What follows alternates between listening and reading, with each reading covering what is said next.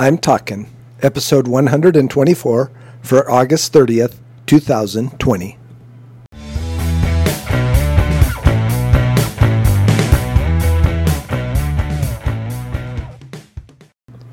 This is Joel from the I'm Talking Microcast, where I share my thoughts on a topic that has piqued my interest this past week.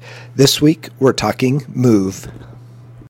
So move is an interesting word, and we use it in lots of different circumstances and situations. And I was trying to think of some of the basics of move, and one of the things, because I am an engineer, I thought about physics. When physics talks about moving, it talks about things that aren't moving take a lot more energy to get moving, and things that are moving take more energy to get them to stop moving. And so that's one way to look at move. And then I was thinking about society and how we as a society look at the word move. And sometimes we become sedentary as people, maybe as a society, where things have just got us wrapped up and we just are either afraid to move or we don't think we can move. And then at other times, we just won't sit still. We just have to be moving. We have to be going forward, doing something. We just have to move. Sometimes not even accomplishing anything, but just trying to move.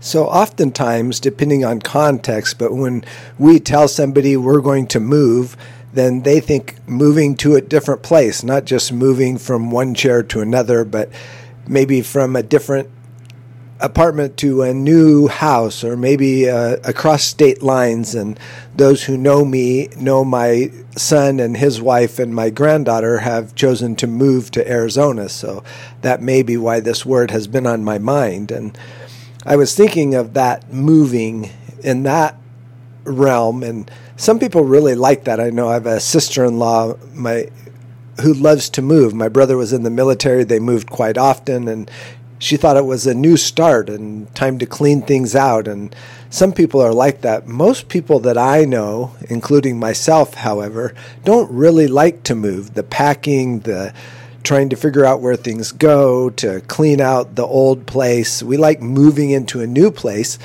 but the moving process itself wears on us, and moving becomes a challenge, and it becomes sticky, and it becomes messy, and oftentimes takes some time for recovery. And so moving in that instance can be a challenge. And then as I thought about it more, of course, I started to think about how we move in relationship to God and how He directs us. And as Christians, we seek to move or stay still, in this case not move, since move is our word today, in relationship to God's will for us. And so we want to seek that out, and we spend time in prayer, and we think about those things. And one of the things that happens in that is sometimes God asks us to wait and to stay where we are and to serve where we are and to live where we are. And we may be more interested in moving. And other times God may ask us to move, and we're more interested in staying where we're at, staying with the comfortable, staying with the known, staying with the things that we get on a daily basis that just are comfortable to us, that are relatively easy, and we don't want to move from that situation that we're in. And so as Christians, moving can be challenging. Saying that, I think that there is that challenge of doing what God wants us to do and understanding His will for us in the move or not move scenario. And how do we go about knowing what that will is? How do we go about knowing if we're to move or to not move? And a couple things I thought about, and we need to be consistent in being in God's Word, opening it up on a daily basis, on a regular basis, not just reading, but studying to see what He has to say, to see how God interacted with other people in the Bible and how He told them to move or how He told them to wait and not move. And then I think we need to learn how to pray, and that's probably one of my more difficult things. I don't have too much problem praying for other people, praying for situations, but when I think about praying in the sense of move or not move, it becomes more of a challenge because I've got to be really tuned in to what God may want for me. And then a third thing I thought about was being in touch, not being alone, because oftentimes alone can trick us, and having other Christians that we can talk to and say, this is what we think we may do, this is how we think God may ask us to move, or this is how we think God may ask us not to move, and have some input so we're in touch with other people that we trust, that we know are seeking God's will as well.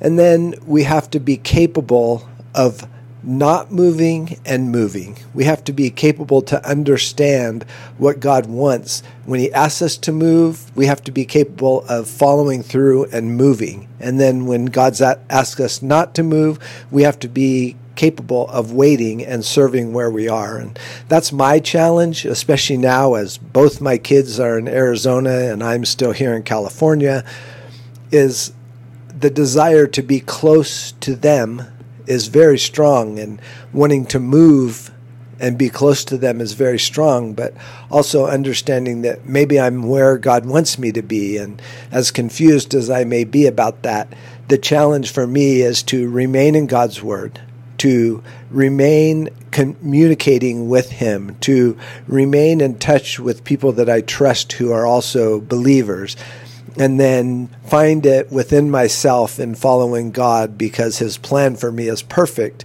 to move or not move as He sees fit. So that is your challenge too, potentially. We all are in some sense of moving and not moving. And so we need to be ready to lift each other up, to pray for each other, to remain together as a family of God, so that we are all capable of moving and not moving together. Until next week, this is Joel from the I'm Talking Microcast.